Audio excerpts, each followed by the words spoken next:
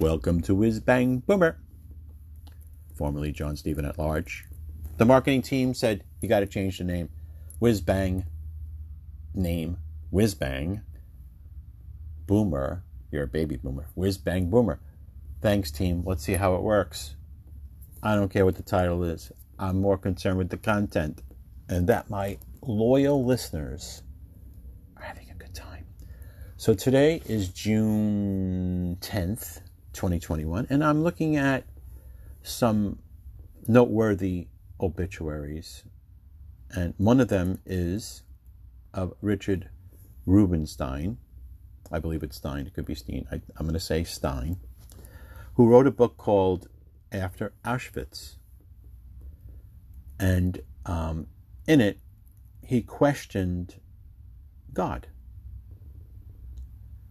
The complete title, by the way, is After Auschwitz, Radical Theology and Contemporary Judaism. I haven't read the book. I'm only going by the obit here. But here's what he says, and I quote, "How can Jews believe in an omnipotent, beneficent God after Auschwitz?" he wrote. "Traditional Jewish theology maintains that God is the ultimate, omnipotent actor in the historical drama. It has interpreted every major catastrophe in Jewish history as God's punishment of a sinful Israel. I fail to see how this position can be maintained without regarding Hitler and the SS as instruments of God's will. To see any purpose in the death camps," he continued, "the traditional believer is forced to regard the most demonic, anti-human explosion in all history as a meaningful expression of God's purposes. The idea is simply too obscene for me to accept." Wow. Now, I remember Time magazine had a cover, and the obit mentions it. Is God dead? I remember that Time magazine cover. So, apparently, the late Dr. Rubenstein was one of the people that spurred this movement. And I give him credit for raising these questions. I raise questions like this all the time, and I'm sure others do. Now, I'm looking at further on in the obit. There's a quote by Dr. Rubenstein. It says, "God is the ocean and we are the waves," was a favorite metaphor of his. And another quote by another professor, Berenbaum, says, I'll say that doesn't make human life meaningless. Dr. Rubenstein's approach. It gives us the opportunity to create meaning. Wow, very profound, very profound.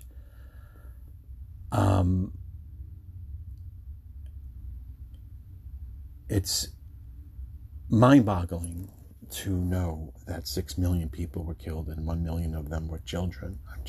I can't even speak of it without wanting to cry. And I met a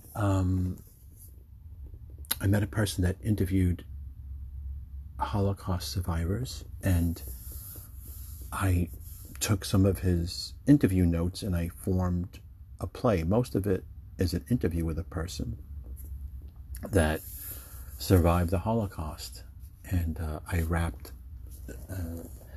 a story around it, around the interview notes. And I have to tell you that it was just, I could tell you one part of this. This is a quote. Well, I'm paraphrasing from the survivor, who I didn't meet the survivor. I met the interviewer who gave me his notes from the Holocaust survivor. And she said that she was being jammed into the gas chamber door. It was packed. Just picture a subway car that's packed on rush hour morning. And you're trying to push your way in. Well, in this case, the Nazis were trying to push her way into the jammed gas chamber, and she was fighting to not go in, and she was preventing the Nazis from closing the door. She was essentially in the doorway, the way she described it, and they were pushing her, trying to jam her in so they can close the door, and she said her nails peeled off from holding on to prevent them from pushing her all the way. And finally, she said they pulled her out to get her out of the way because they had to meet their schedule. They had to meet their schedule that day, right? I'm sorry, it gets me angry and upset. So they closed the door. She later on was transferred to other places, and then she eventually got out and survived. A Holocaust survivor did come to see the performance of that play. I have a picture of it somewhere. But I'm digressing again. So back to this sobering idea of, and this, the premise of this, the late Dr. Rubenstein's view, that, and I have to side with him in that my view is that we have free will. This is what I believe he believed. I didn't read the book. Humans have free will. That it wasn't God that was having the Nazis do what they did. In other words, if God has planned every movement, every thought, every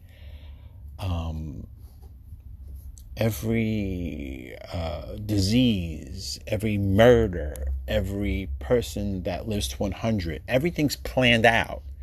That, to me, what I'm reading in this obituary says that God knew or planned to have Hitler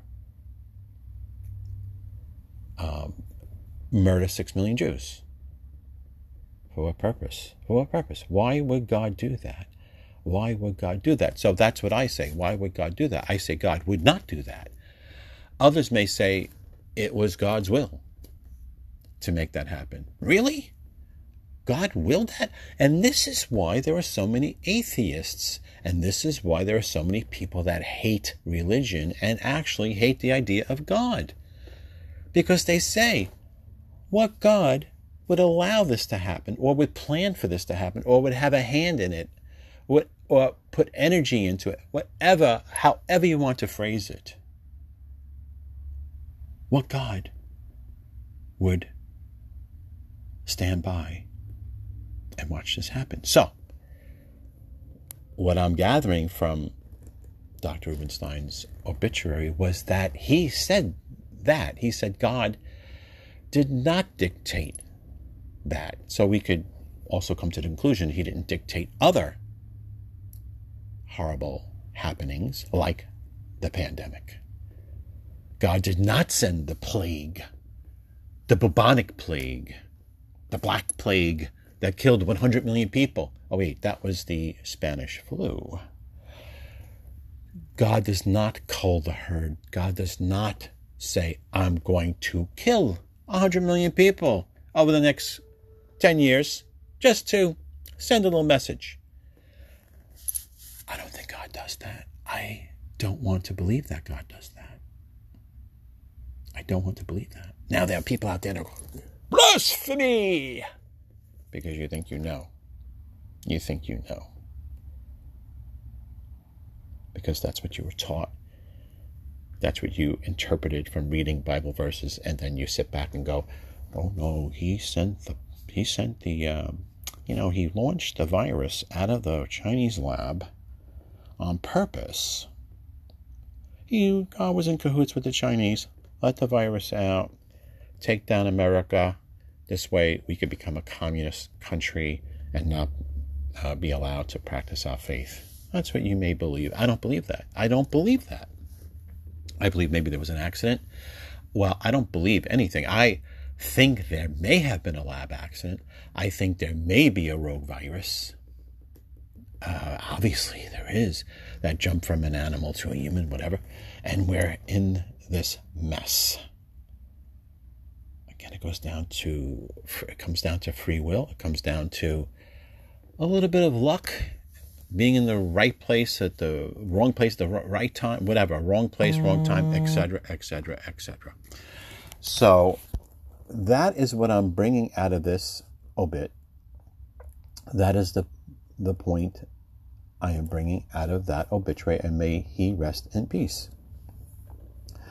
Now, I see another obituary. Wow.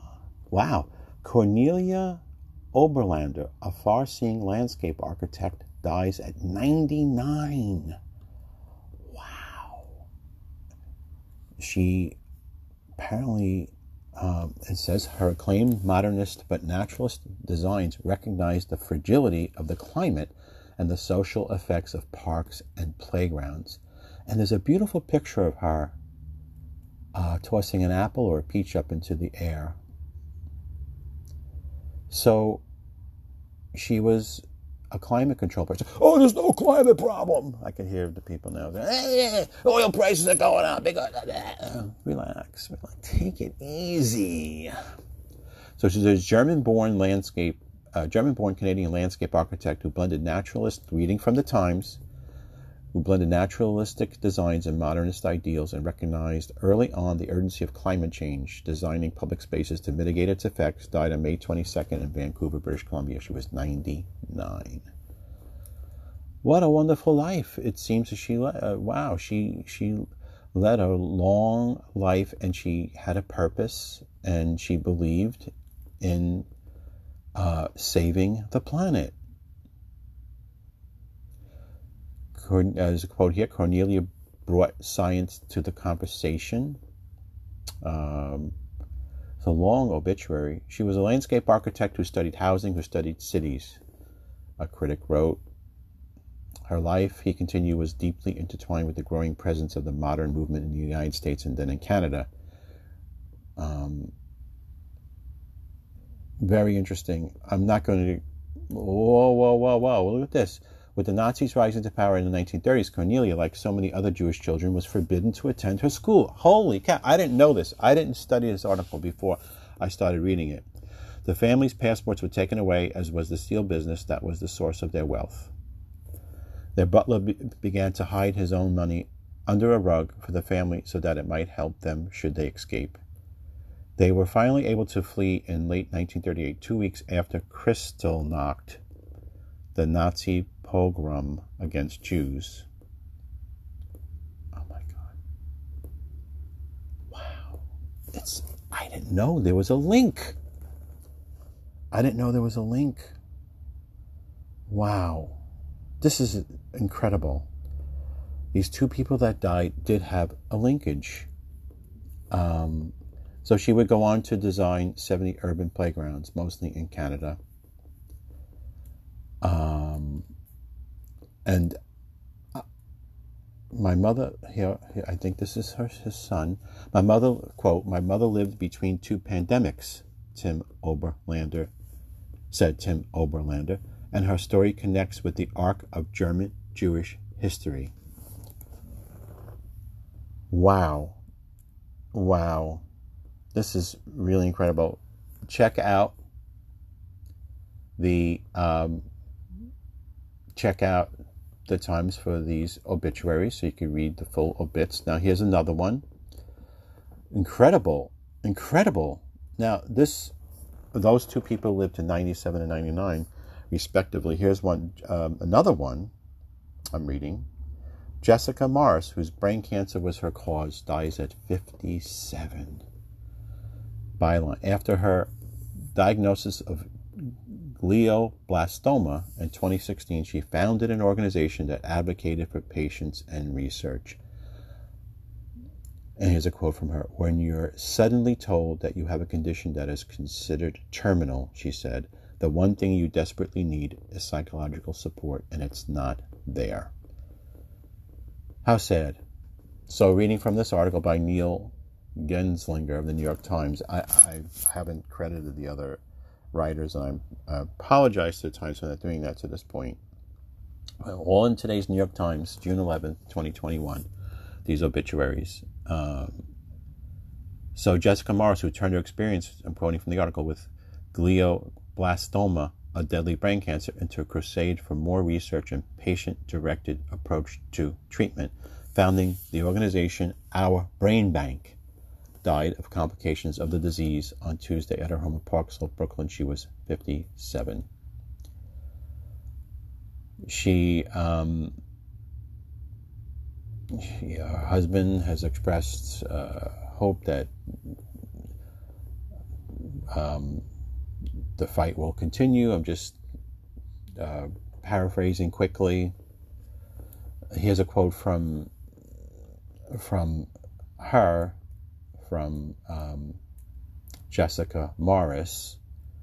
She said, "I was hiking upstate New York when I started to feel inexplicably odd," she wrote. "I wanted to alert my companions that something was wrong, but there was a disconnect between the desire to speak and my ability to do so. Then my eyelids closed, and that was that. A full-blown seizure, followed by an ambulance ride off the mountain and brain surgery 2 days later." Can you imagine the horror of going through that? It's an aggressive brain tumor, and it killed President Biden's son, Beau, in 2015, and Senator John McCain in 2017.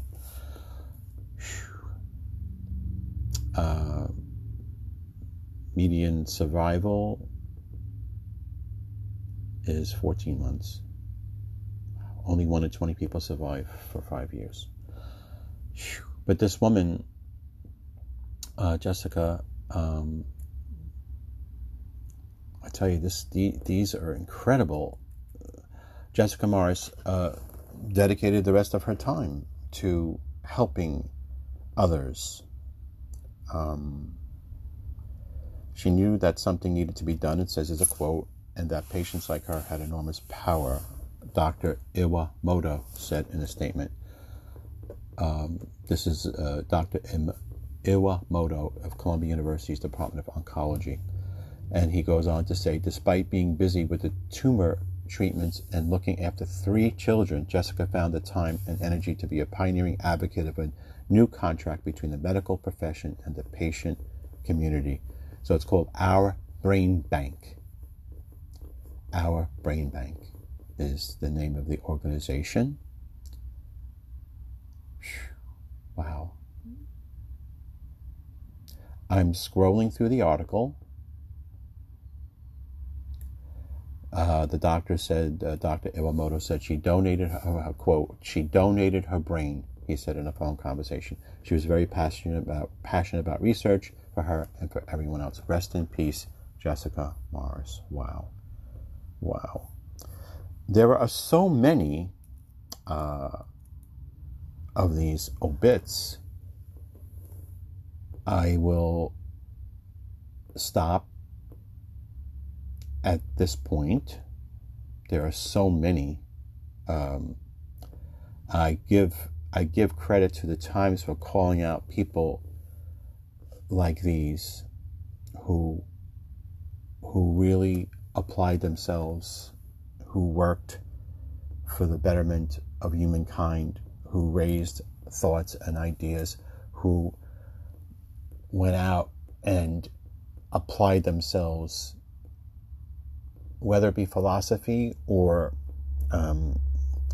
whether it be helping others, helping the planet. May those 3 souls rest in peace for what their lives brought to all of us.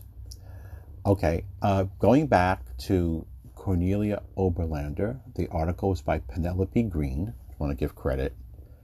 And I want to go back and give credit to the other article.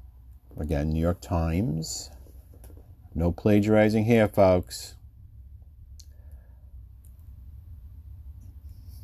You could tell we're live here because I'm continuing to scroll through the New York Times, which I feel is an incredible, a great newspaper.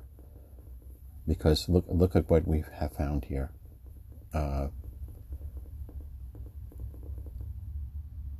Here's another one. Richard Robinson dies at 84, turns Scholastic into an empire. With the help of Harry Potter, the Magic School Bus, and Babysitters Club, he created the largest publisher and distributor of children's books. By Sam Roberts. That's who wrote this article. He took over his father's company, Scholastic, and transformed it into the behemoth in the children's book industry with the Harry Potter, Hunger Games series and titles like The Magic School Bus and Goosebumps.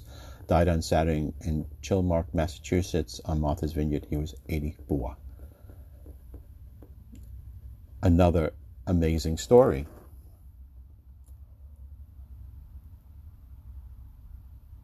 He often considered reading a civil right. Okay, Mr. Robinson, who often said he considered reading a civil right, prided himself in reviving books and promoting narrative storytelling as a muscular rival to video games in the competition for children's attention.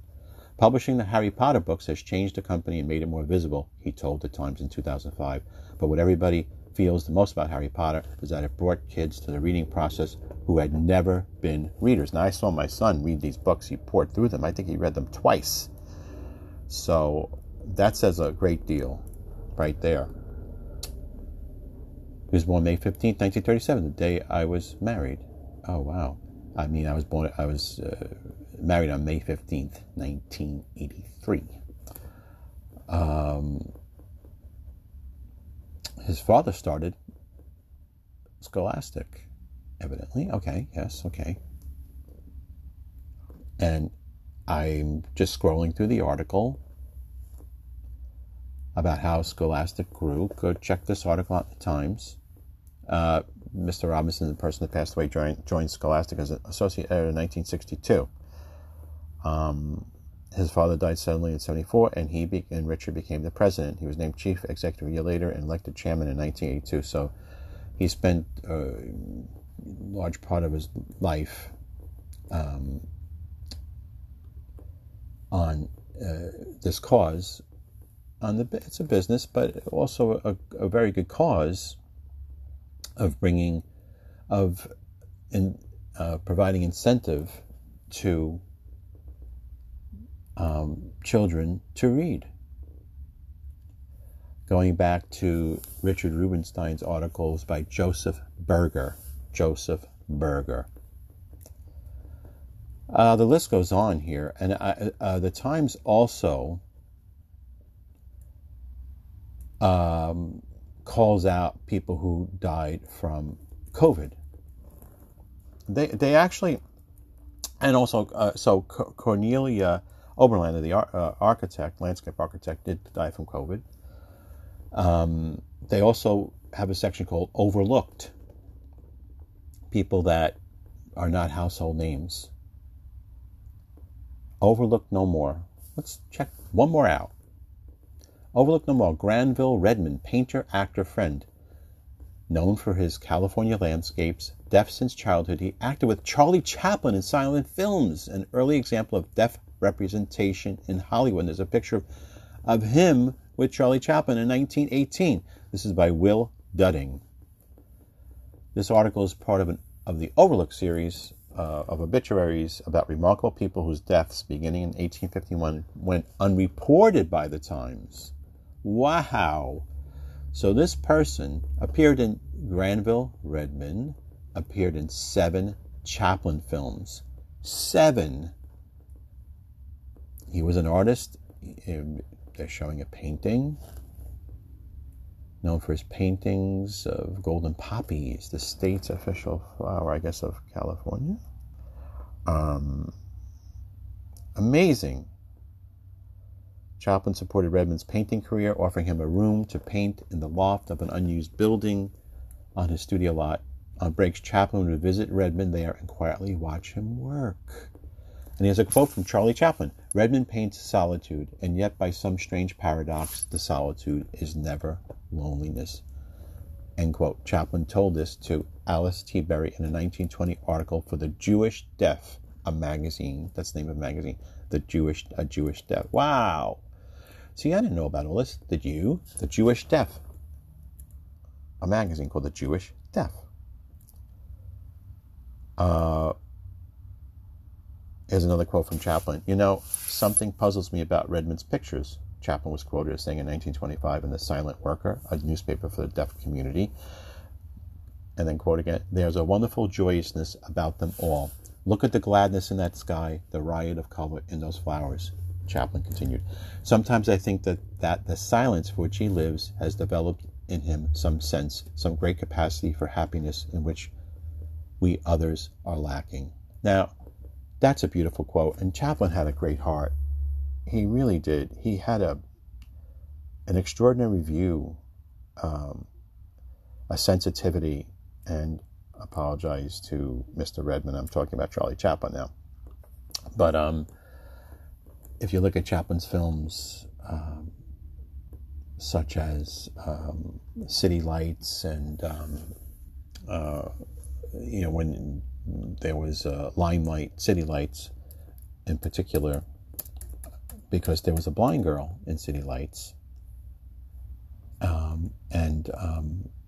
And Chaplin brought out,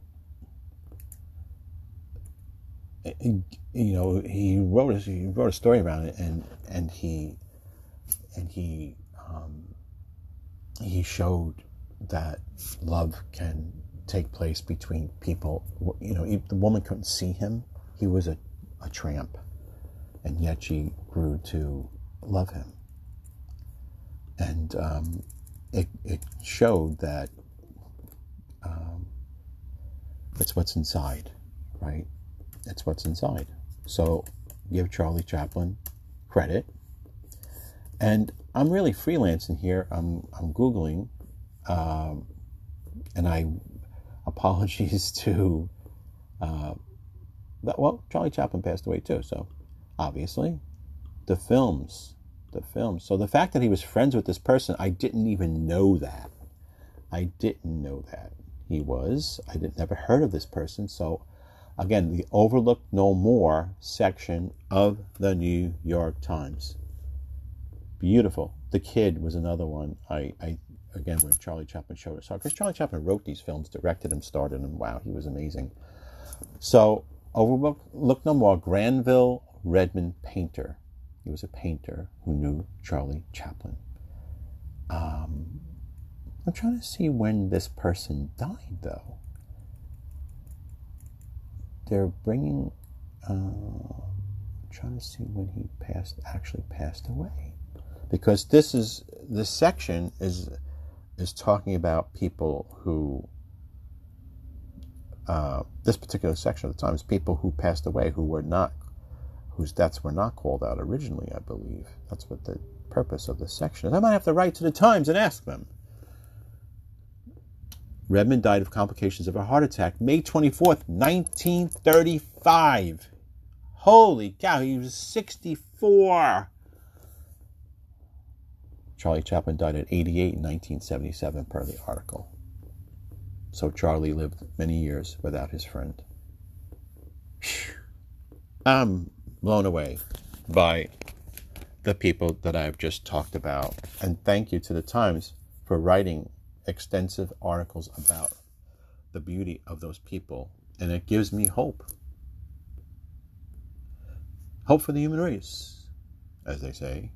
Because there are people that, again, work extremely hard to make things better for those around them, whether it's painting a picture, designing a park, starting a organization, writing a book to provoke thought and idea. Anyway, this is Whiz Bang Boomer, and that's today's, that's this episode, calling out some obituaries, June 11th, 2021. Hey, tell your friends and family about how incredible this podcast is, if you like it. If you don't like it, shh, don't say a word. Why am I asking this? I'm taking the time to record it, so why not? It'd be nice to have other people hear it. Thanks so much. Enjoy your day or night.